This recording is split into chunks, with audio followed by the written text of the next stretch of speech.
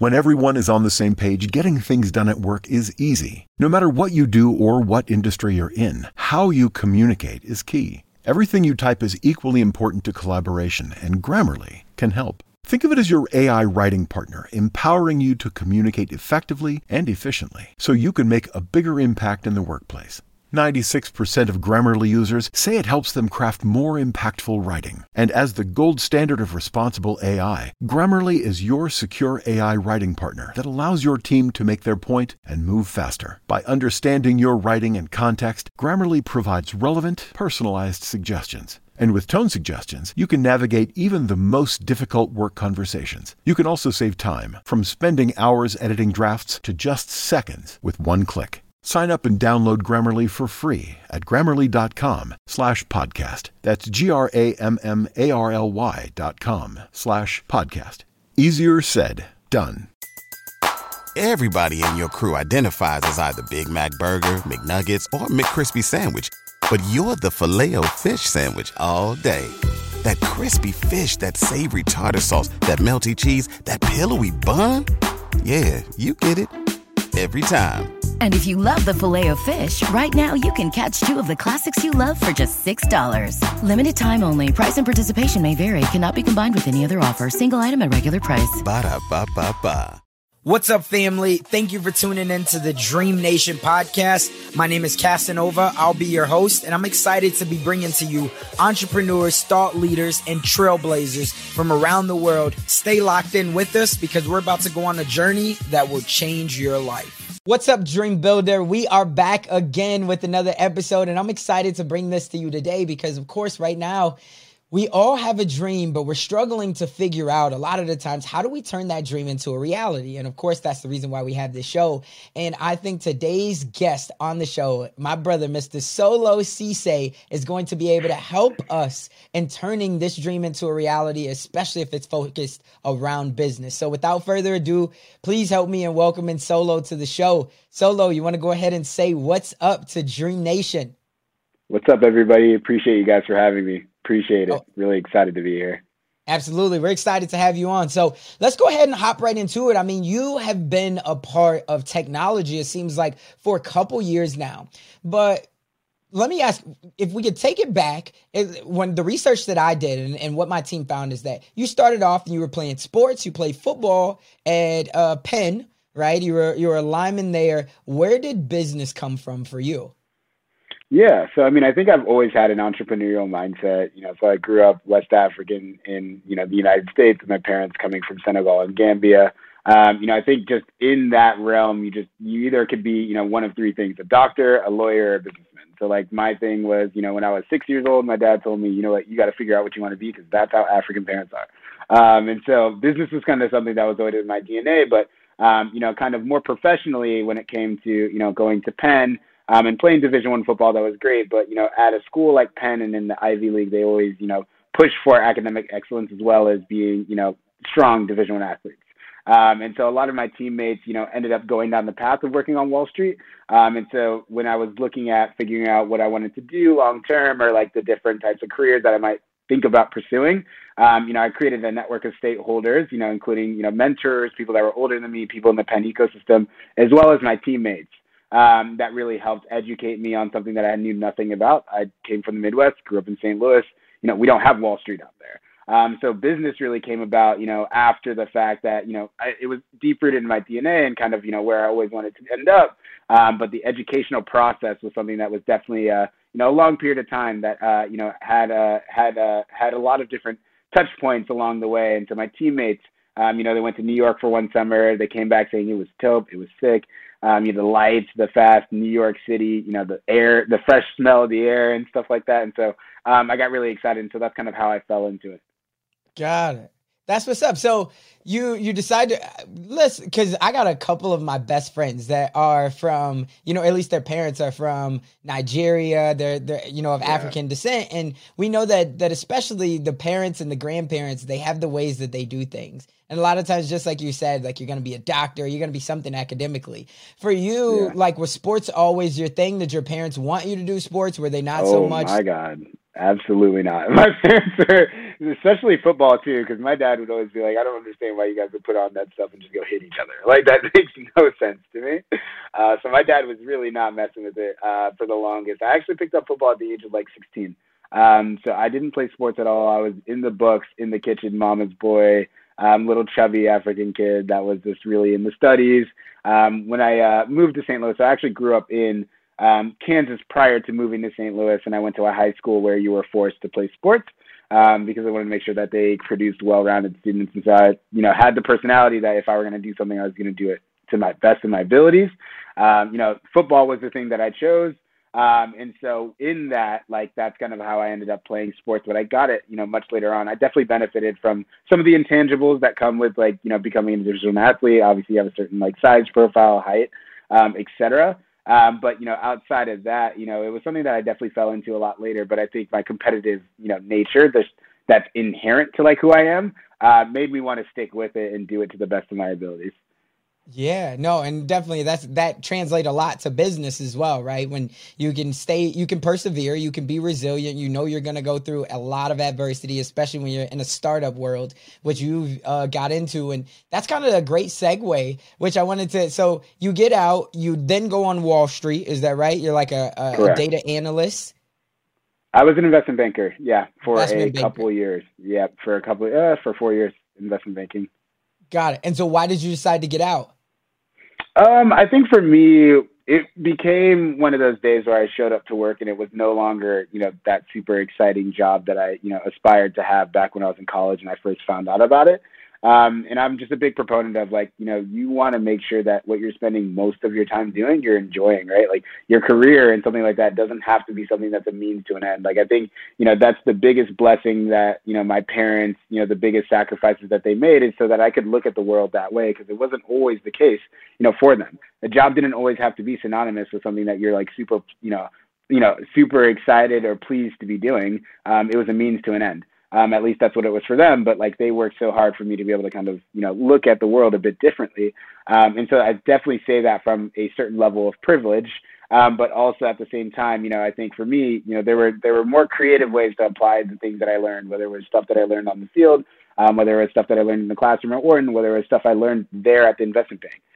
I think my mind was just a little bit more creative than the position or role that I was currently in allowed me to be. And so that's kind of when I realized, okay, like, I looked around to my left, I looked to my right, and I was like, do I really want to be, like these people that are around me? Do I aspire to have their lives? And the answer was no. And so that's when I realized, okay, like I got to figure out something else. And so that's kind of when the dreaming started. Got it. And so you started to dream. Was your dad in business? Was your mom in business? Because now it goes from just having a good job, right? And one of the more prestigious jobs, when you tell somebody, hey, I'm an investment banker, I work on Wall Street, the world is like, oh, like, he's making big money. But what was your parents like when you say, hey, I don't think this is what I want to do anymore. I think I want to go pursue my own dream. Yeah, I mean, I think for them, my parents have always been super supportive, quite funny enough. Like a lot of times, just no matter who you are, you have parents that may not be as supportive because they think, not because they don't want to be, but because they want what's best for you, and what they think is best for you is what they think, right? Like a lot of times that is the case. But my parents are definitely, proud of and definitely a believer in my ability to do, what it is that I thought was best for me. And like that was good enough for them. So I think for them, they were really supportive about it. Obviously, they asked me a ton of questions, right? So like once you had a decent idea and, you feel like you have something that makes sense to at least them, they kind of let you run with it, right? Like if I told them, something that didn't make sense to them, they would probably have told me straight up, yeah, this, we're all for you leaving this job, but this is not the reason or opportunity to do that, or the timing, right? And so I think from that perspective, that was great. And so like, I think for them, they definitely were, really supportive and excited. And, I told them it was kind of the next step, right? Like I didn't ever really think I would be a lifer, right, in finance. But I knew that I wanted to get a certain skill set, go through a certain level of trial and tribulation in order to, build the resilience to ultimately do something like this, right? Like that's what Wall Street taught me. It taught me how to be resilient, taught me how to be resourceful. And it honestly just taught me how to connect with people in order to, achieve a common goal. That's what's up, man. So walk us through the first 60 days after you decide, hey, this is no longer what I want to do. Did you already have that next plan in place? Like, was it already in motion? So you had already started it before you left, or what did that look like? Correct. Like, I mean, and that's actually a good point too, because as an investment banker, you're working 90, sometimes 100-hour weeks. So like, your personal time and your leisure time is super valuable. But I spent a lot of my leisure time in on Galaxy and the birth of what it is now and what it hopes to be, and a lot of it is thanks to the pandemic. Like, to be able to be at home and like be able to get those time and those valuable minutes back was super additive to ultimately what the vision ended up being for Galaxy. So I was dreaming. I was working with my co-founder Spencer Dinwiddie. He's the other co-founder of Galaxy. Shout out to Spencer. He just signed a nice deal with the Washington Wizards. Right. So we're really excited about him for there. But, it was kind of a lot of those different conversations that I had, in my free time that really, was the launch pad for, what we ultimately would build. But, it was something that required a ton of time and a ton of sacrifice. But I'm just glad that, you're starting to see the benefits of it. I saw the benefits of it immediately, but it's always nice to get validation, from, media outlets or, even just people knowing about your idea. I think it's the coolest thing in the world. Yeah, no, I would 100% agree. So talk us through, for anybody that's hearing about Galaxy for the first time, you mentioned about the vision. It's cool to now see it becoming a reality and, you're reaping the fruits of its labor for all the sacrifice and hard work that you've put in. Where did this dream come from? Like, where did Galaxy come from?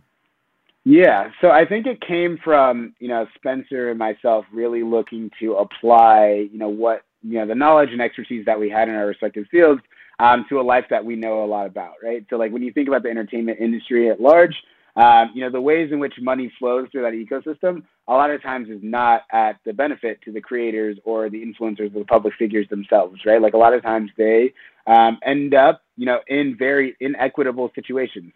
And so what we thought about was a different way to allow creators to monetize themselves in a way that they deserve to be monetized, allow them to take control back out of the system, or think about it as an analog to the idea of decentralization and crypto and blockchain in general. The whole ethos around it is taking the power from, one specific person or entity and disseminating it amongst the community, right? And so in this case, it's taking the power from, these big centralized entities and giving it into the power of the creators and the artists and all of those people. And so what we did is we actually tokenized Spencer's NBA contract.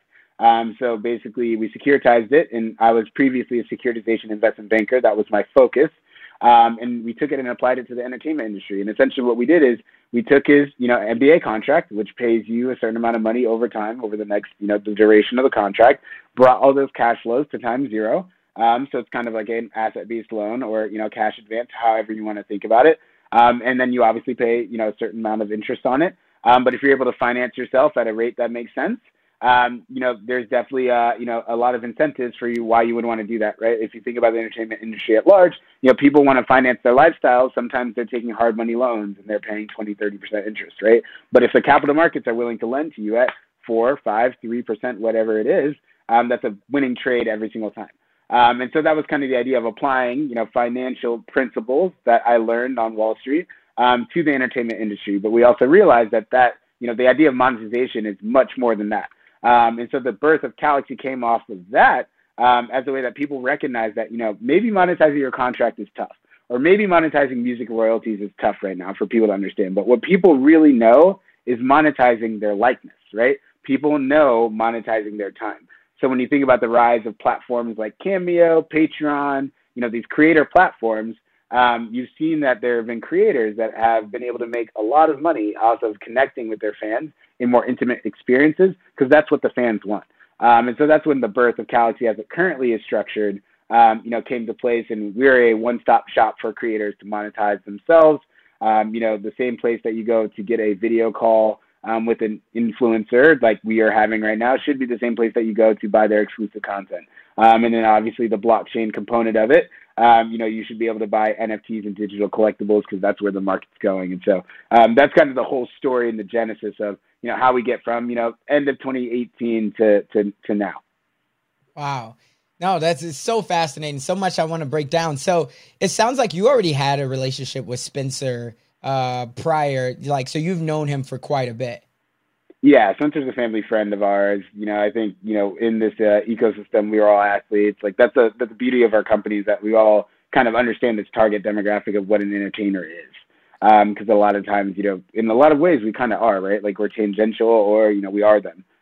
So yeah, he's been the family for a long time.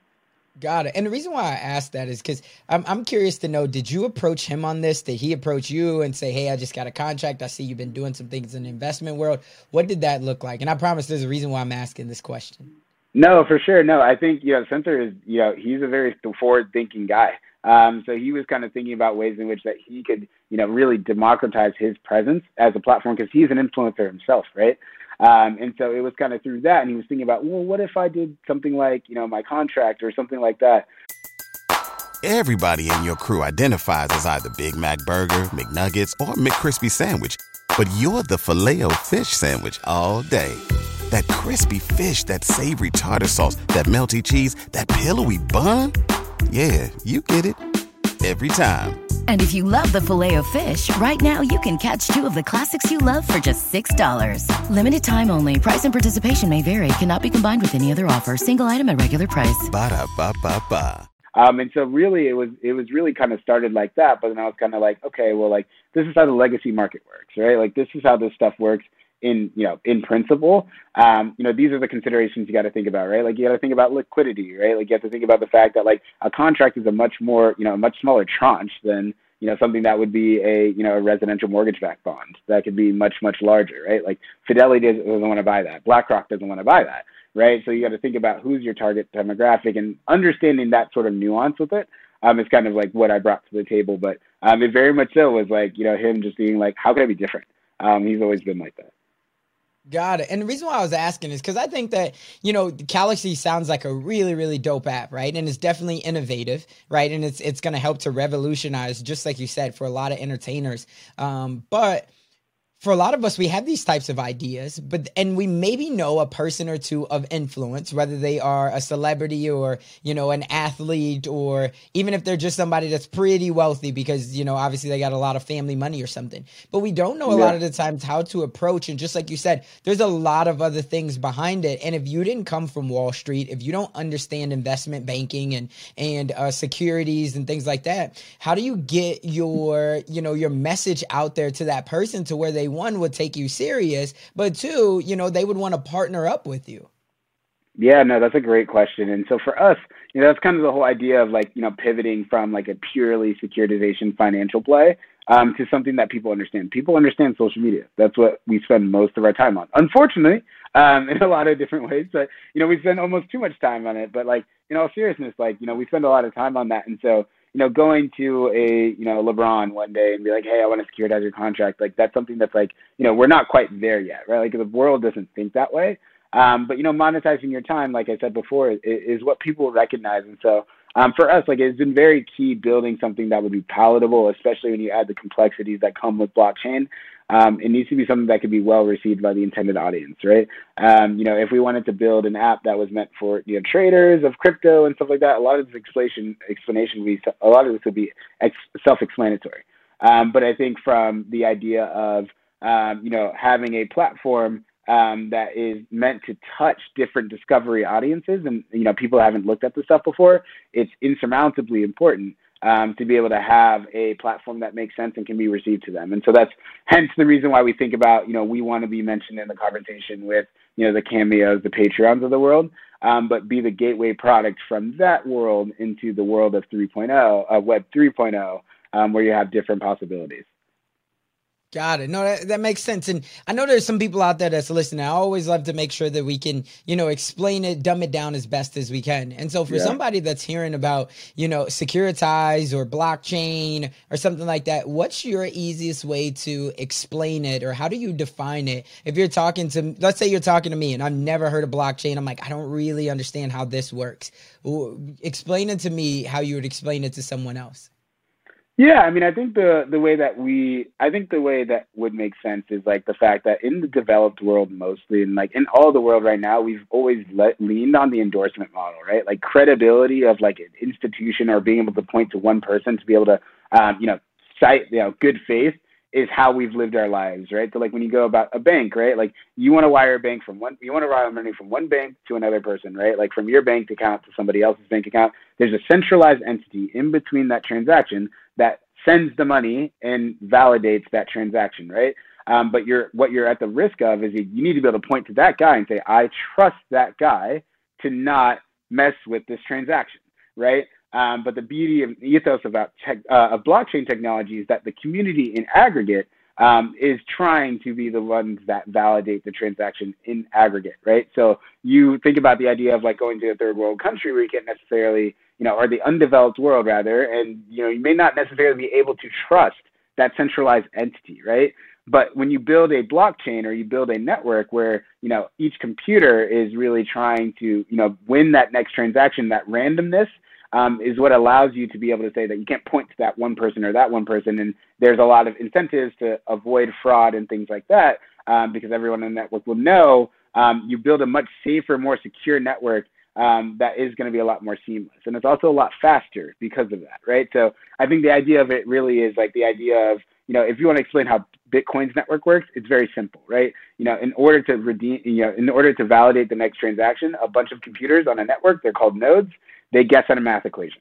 And whoever's able to solve the random math equation gets awarded that next transaction. So that randomness is what I'm pointing to before. You can't point to that person, you can't point to that person and say that they're the ones that did it. That's what makes the network secure. The more nodes that are doing it, the harder the math equation gets, the harder it is to validate transactions. There's no way that one person can control that network because there's tons of different computers. Whereas like, you know, big banks, they can control the financial world as it currently stands. And so we're at the mercy of those different things.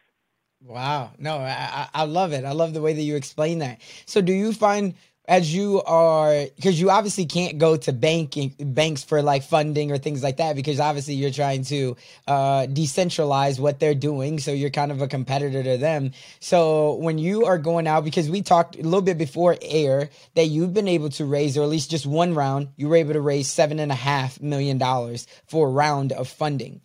How were you able to raise that money? Was that a lot of the playoff for you and your network, or was it? Would you say you got blessed because obviously being partnered up with Spencer and, you know, his credibility that he has? Yeah, I would say that definitely helped with it, right? Like even the securitization itself as a proof of concept point that like there's something here was helpful to get the investment community behind us. But you know, I think a lot of it has to do with the authenticity of our story, right? Like we're not two, you know, middle-aged, you know, white men in Silicon Valley with another idea, right? Like we're creating something that makes sense for people that we know directly. Like when we deal with these influencers, like Spencer and I are the ones recruiting to these influencers directly to our platform. Like we know them. So like when we have, you know, people like Ezekiel or Matt James, like joining the platform, I'm talking to them. I'm not talking to their agents. You know, that's what kind of makes our business very unique in that way. And so I think that authenticity factor is what allowed people to be like, okay, like these guys are actually building something that they know intimately about, right? And then also when I think about, you know, blockchain and stuff, you know, you bring up a good point, like the legacy financial world is going to have some aversions to the adoption of this technology, right? Because if, you know, you're a bank and you're like, oh crap, I won't be able to, you know, directly make money off of this transaction charging fees because it's direct peer-to-peer, you know, that is a very big problem. But, you know, what we've seen a lot is that world is just, you know, it's something that's inevitable. The people want it, right? You've seen it in every single different example outside of blockchain, right? Like when you think about AMC and GameStop and like these hedge funds getting screwed over by individual retail investors that in aggregate are more powerful than these big entities. And like people realize that now, right? And so when you realize that we as a community are more powerful than any centralized entity, it's a very powerful message. And so I think because of that, like those legacy entities are like, okay, we got to find a way to get paid some way in this ecosystem, right? Like it's inevitable. It's coming. How do we get paid in it? So that's what we're starting to see a lot of. And then lastly, you know, the investment community in the crypto side is massive at this point, right? Like, you know, a lot of people made a ton of money off of their bets, you know, way back then, off of Bitcoin, off of, you know, Ethereum. And there's a lot of money in the space. And we got a lot of, investment interest from them too. So we got investors, from influencers themselves that were high net worth individuals that could afford it. The legacy, financial world and traditional VCs are like, this is a technology that's going to be here no matter what. We might as well get with it. And then on the crypto side, we had, a lot of people support our project from there as, one of the first crypto projects that, the average person might actually understand. Like, people understand influencers, people understand social media, people understand, monetizing your time. So we were very blessed in that way to have the holistic, all the pieces together. Yeah, no, I think that's a great explanation, and you broke it down for us. So I think somebody could definitely understand it. When you being in the investment banking world, and this is something that was new for me. You know a little bit about my story, right? But I mean, being as a young black man, and I think for a lot of people, regardless if you're black or whatever you are, but definitely if you're black, you don't understand the concept of leverage, right? It's always bootstrapping. It's always you got to use your own money. And I know this is how I kind of grew up.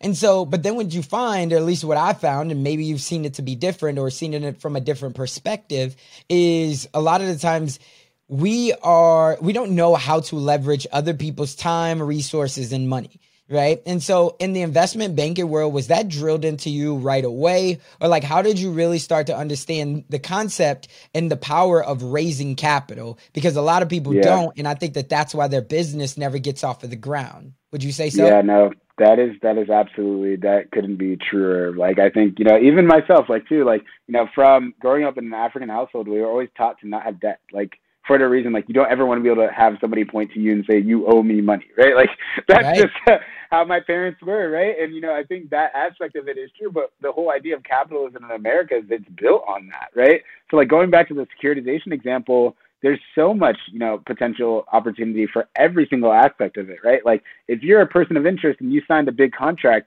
but you don't have money in your pocket now, but you want to finance your lifestyle in some way, shape, or form, there are far more efficient ways to go about having that, right? And so when you're able to finance yourself at an interest rate that makes sense, you could create massive wealth creation, right? Like, if you make the right bets, right? And if the markets are efficient, which a lot of times they are, if you're going to originate something, if you're financing yourself at 2%, you got to find the private banker that can beat that, right? Like, you can find a private banker that can beat that. And if, the power of compounding, we all know that, we've heard it, being able to bring things to time, now that time is worth something, right? And, on the opposite side of it too, is like when you start to open those opportunities for investment based off different structuring. So like, you have things like Reg A, where you can have average people, in retail, or like Reg CF and things like that. Reg CF, where you could have regular people investing in, different, types of investment opportunities. That might allow people to have access to different investments that they might not ordinarily have access to. So the idea of just like, leverage and all of these different things, it benefits a lot of people, right? Because, as an accredited investor, you have the opportunities for those 100x, returns, but those aren't afforded to non-accredited investors. But, there are certain things that you can buy, as an unaccredited investor. But there's some other certain things, like if you could buy a publicly verifiable, like riskless asset, like a contract securitization, because it comes from the MBA where money's all guaranteed. There's a trade-off of, and massive wealth creation on both sides. Man, it's so crazy. I'm fascinated by this. And the reason why I say is because I was actually just having a conversation with a buddy of mine. This is 2 weeks ago, because me being in real estate, obviously, it's a lot more comfortable to try to raise capital for a tangible asset like real estate. But when you're trying to raise capital for something that's more on the VC side, a business that's a vision, and maybe, what does that mindset have to be like? Because if you don't even have a prototype, or maybe you just have a prototype, but you don't have any sales or proof of, a concept from your clients, how do you get your mindset around, hey, I can still pitch people on this and raise capital? Yeah, I mean, I think that's a great question. And, just for context, like I worked in a real estate tangential market as a securitization investment banker focusing on, residential mortgage-backed securities. So like and commercial mortgage-backed too. So I totally understand where you're coming from. And, you're absolutely right. Like that is the biggest hurdle that we ever faced, right? Like, how do you get people to believe the vision? Like, how do you believe that one day it makes sense for LeBron James to be publicly listed? Right? Like, how do you get the world of like being able to tokenize a person? That sounds crazy, right? Like, sounds crazy. I could buy into this person. Like, what does that even mean? Right? Like, it doesn't make sense. And so I think for us, what was super beneficial is like, I got to just give it to my team. Like, I have the best team that I could possibly have, internal and external. Like, we have great advisory board. We all together were able to paint a vision that was able to, take, the dream that we had and really run with it and make it something that is tangible, right? Because at the end of the day, like, no, you can't touch it, but the idea is something that you can feel and you can see it, right? And so, like, I think the biggest art and the biggest piece of advice, or even if not that you really asked for advice, but for people who are it's listening, good. I'm sure somebody wants to hear it for sure. Yeah, the biggest piece of advice is, like, if you can find a way to, for your intended audience to hear the information that you want and receive it in the way that they can understand it, like, you'll go so many different places, right? Like, that's the biggest hurdle, right? People that don't understand blockchain, like, why does it need to exist? Answer that question for them in your pitch, right?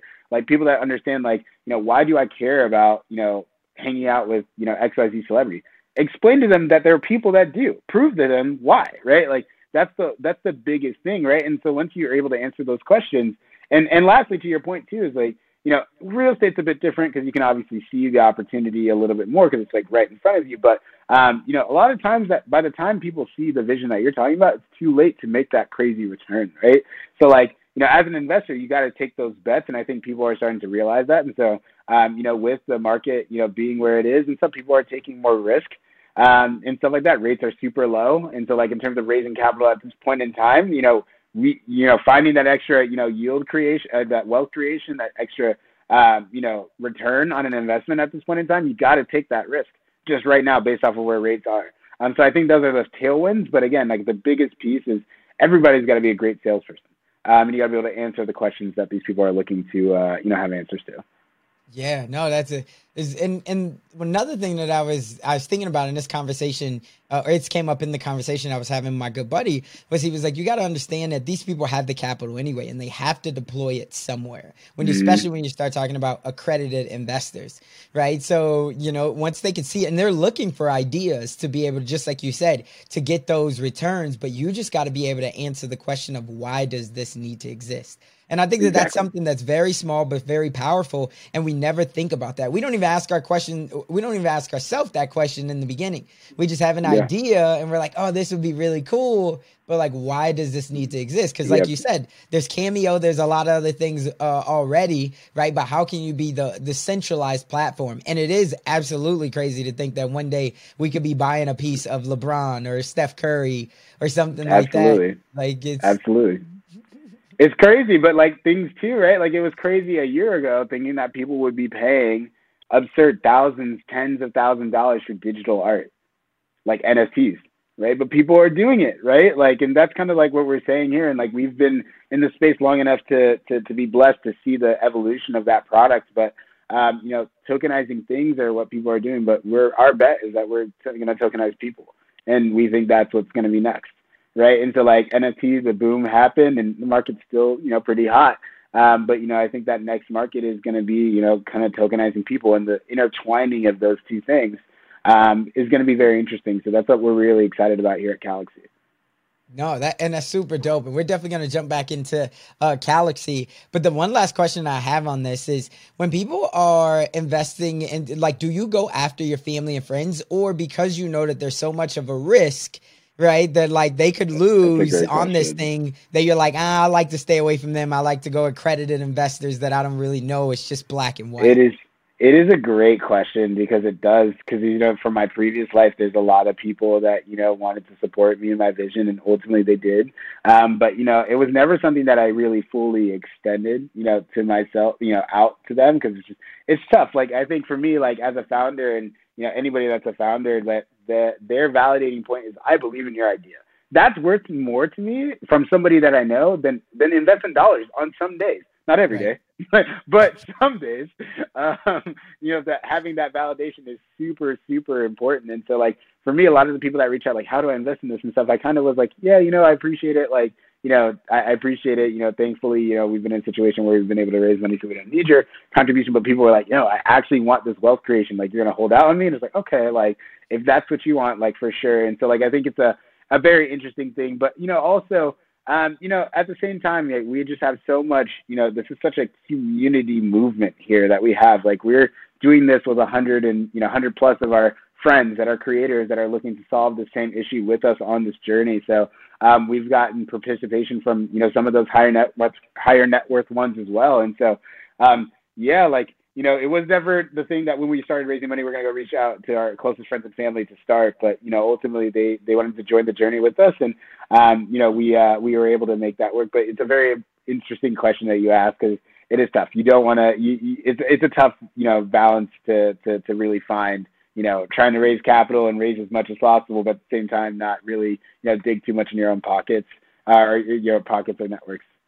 Yeah, no, absolutely. And so when you're having these conversations, did it ever come up that, yes, you could lose money, or because you're dealing with a lot of high net worth accredited individuals, they kind of already know, they just read over the contract and it is what it is?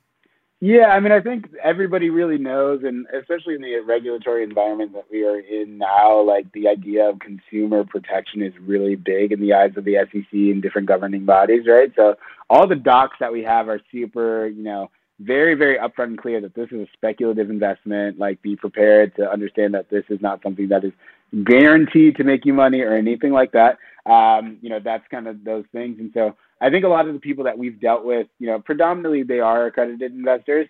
So I think from that perspective, we didn't really have to answer that question a lot. But it certainly is one of those things where, like, especially the people that know you, they ask you very quite frankly, like, what do you really think? Like, what do you think, in your gut and heart and soul? And it's like tough to not, you're like, to the moon all the time, every single time. But yeah, no, I think from that perspective, people don't really ask those questions because, the documents are usually pretty, forthcoming about that. And we are as well. But, we've been lucky enough to have great support the entire way. That's what's up, man. So Galaxy, back onto it. What's the vision in the next 3 years? Like, where do you guys want this thing to go? Where do you see it going? Yeah, I would say that we want to be synonymous with the idea of personal monetization. Like, we want to be the standard. We want to be the vanguard. We want to be the guys in the room that are viewed at the guys helping the entertainment industry and entertainers themselves monetize themselves to the full capacity. And that's for every single type of creator.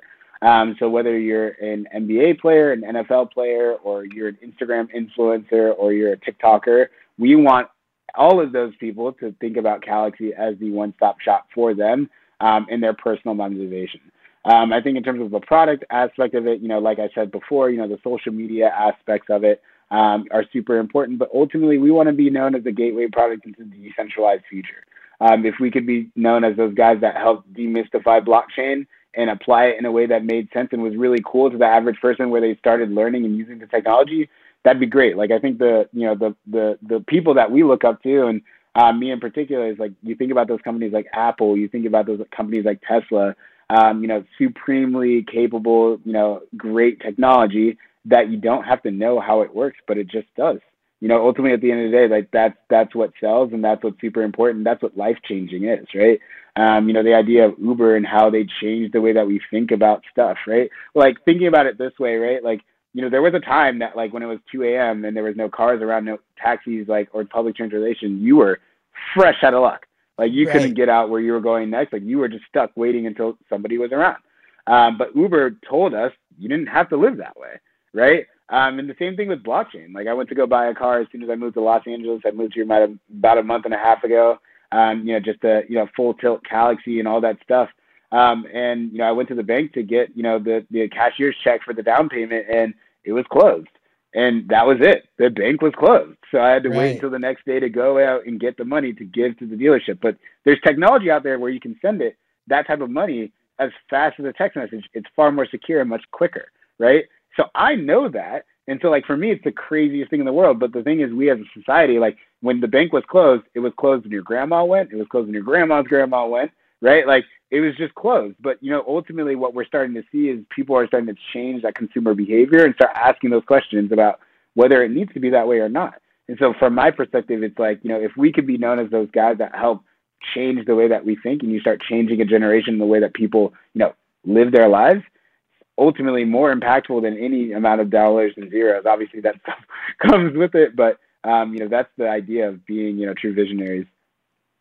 Yeah, no, man, that's a solid explanation. And I love what you said. Like, we want to be the personal vanguard, right? Because that's the standard, right? You want to be, and it's something that I think any big thought leader, any big dreamer, they can understand that, and the persistence and the resiliency that you've already went through and that you'll continue to go through. It's definitely admirable, because obviously we all got a dream. And so the fact that you've stayed on this dream and now you're just putting in more work behind it, it lets everyone know that it's only a matter of time. And just like you said, being blockchain, when you think about things like that, that is an inconvenience, right? Going to the bank and it's not open, or, whatever it might be. Think about even, on a smaller scale, how convenient Venmo and Cash App and things like that have become for us.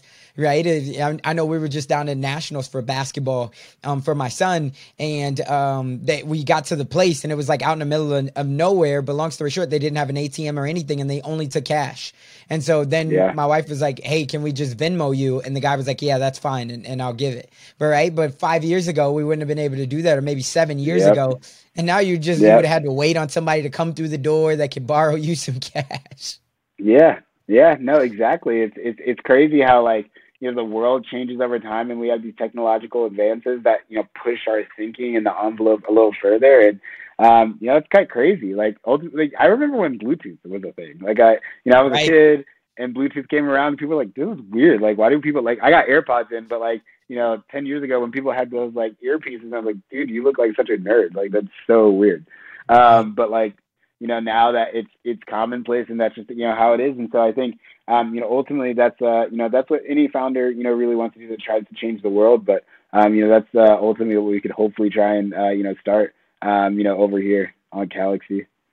Yeah. Let me ask you, and this is something that you mentioned earlier. You said, I've been blessed to have great mentors. Obviously you got a great co-founder, but now that you're gaining a lot of traction and you have competitors out there, is it easy to reach out to people who, when you say like a Cameo or something, are those people receptive of you? Is there like a founder network, or do you find that you have to go find people that are maybe outside of your niche or your industry, but just understand what it's like to be a visionary to maybe help you?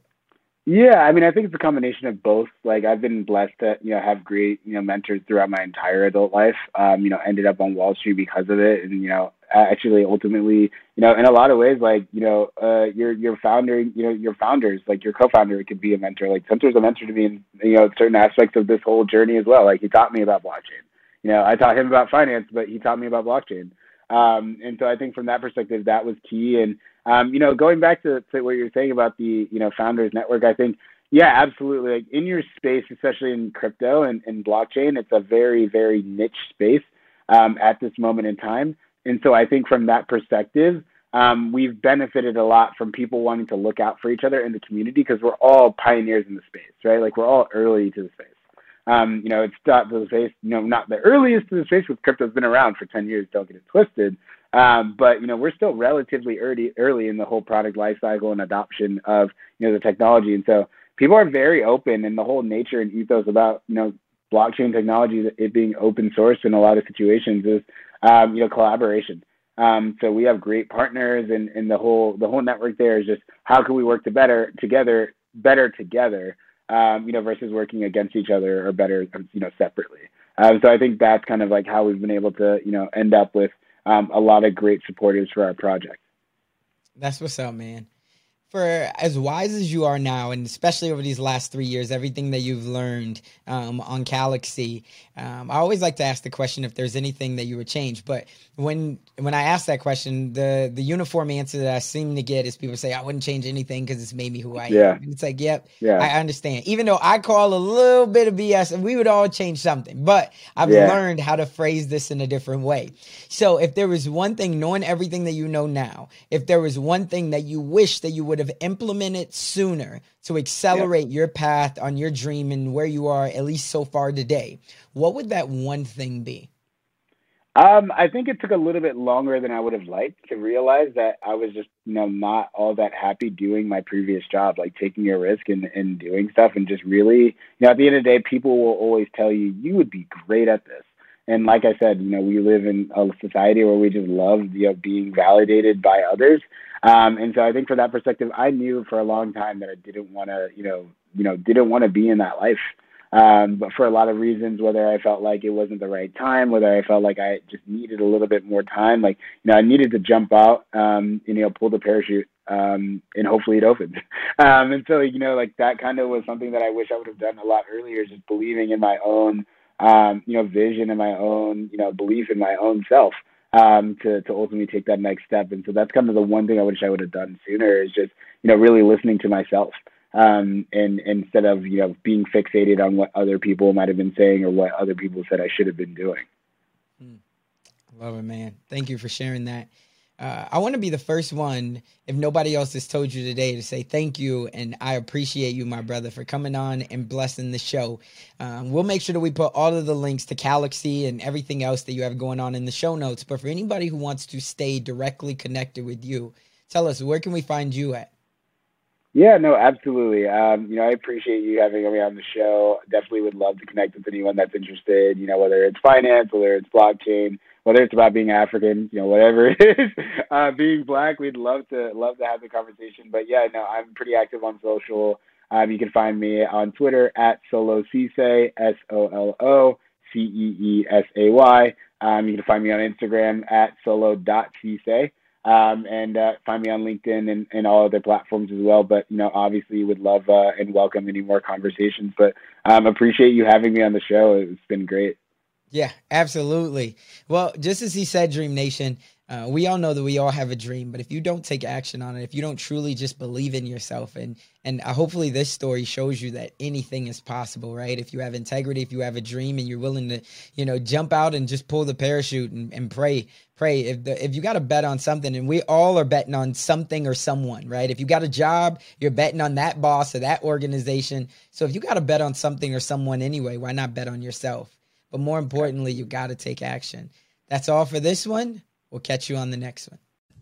That's all we got for this episode. Thank you for sticking around. That truly means a lot to me, and hopefully that means that we delivered massive value on this one. If you haven't already, the way that you could say thank you to myself and the team is just by heading over to iTunes and leaving a review and a rating. That's what iTunes loves to see. That's how we get out there even more. And I would definitely be grateful for it. I know the team would as well. Do me a favor and head on over to dreamnationpodcast.com. That's where you're going to be able to find all of the resources that we talked about in today's episode, as well as more exclusive content. And you'll also be able to sign up to our email list where we have more exclusive content. And we always love to hear the feedback from you all, because you're our tribe. So remember, in the dream we trust. We'll see you on the flip side.